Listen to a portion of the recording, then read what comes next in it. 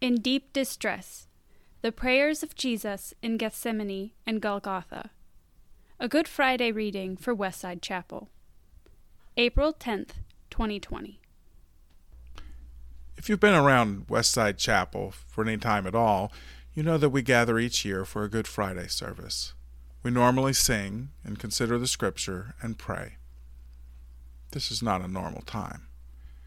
And yet we know that God has not forgotten us in our distress over this virus.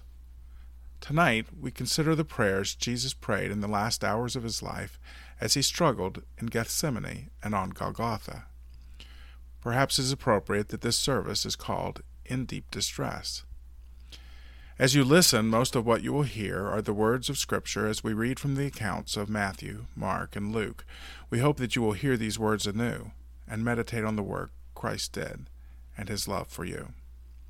Let's pray. O Lord, we do not gather in our bodies for this service, but we gather in spirit, in concentration, in worship. As we who are in distress listen to this familiar story, let us consider the deep distress of your Son so many years ago. May this, our meditation, be to your greater glory. Amen. It was the night before that afternoon, and Jesus and his disciples had partaken of the Passover together.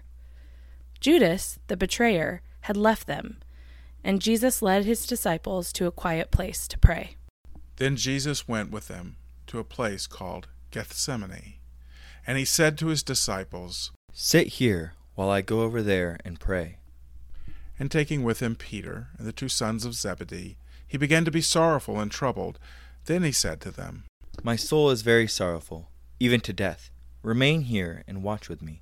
And going a little farther, he fell on his face and prayed, saying, "My Father, if it be possible, let this cup pass from me. Nevertheless, not as I will, but as you will." And he came to the disciples and found them sleeping.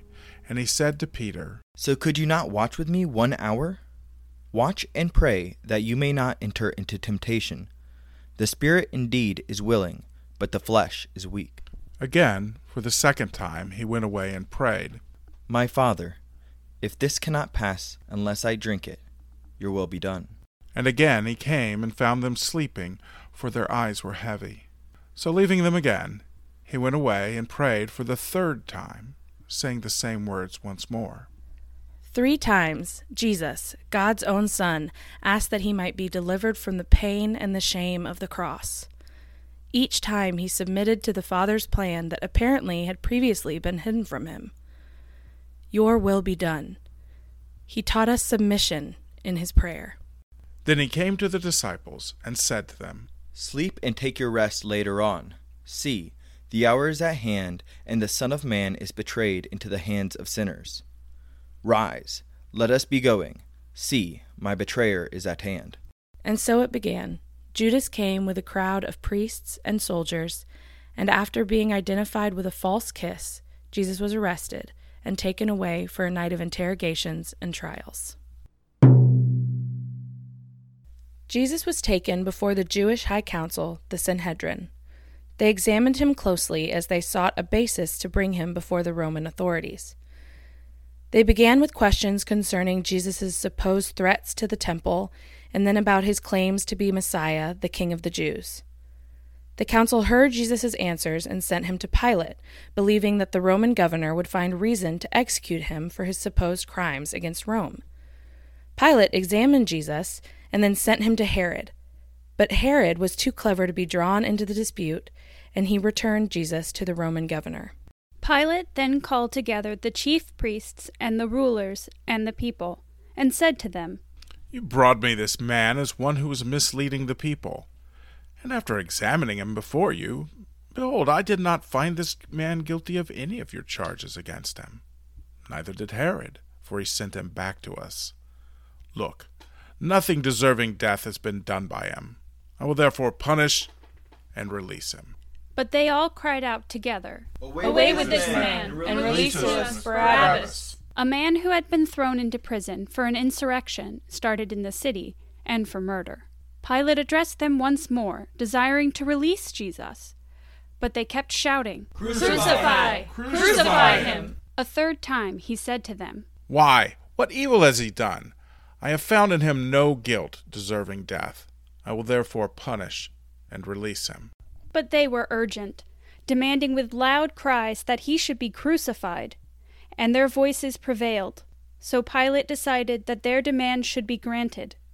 He released the man who had been thrown into prison for insurrection and murder, for whom they had asked, but he delivered Jesus over to their will. When he did, the soldiers scourged him and mocked him, and with 2 others Jesus was led away to the place of execution. And when they came to the place that is called Golgotha, the skull, there they crucified him, and the criminals, one on his right and one on his left. And Jesus said, Father, forgive them, for they know not what they do. Hanging there, nailed through his hands and feet, struggling against his body's weight, Jesus prayed. He was there because of the murderous conspiracy of those he had come to save, Jewish leaders and Roman soldiers. But he prayed that God would forgive his executioners. He taught us forgiveness in his prayers. Crucifixion was not a form of execution so much as it was a form of torture which inevitably led to death by suffocation. It was designed to deter those who would dare to oppose the power of Rome. It was the 3rd hour when they crucified him, and the inscription of the charge against him read, "The King of the Jews." And with him they crucified 2 robbers, one on his right and one on his left.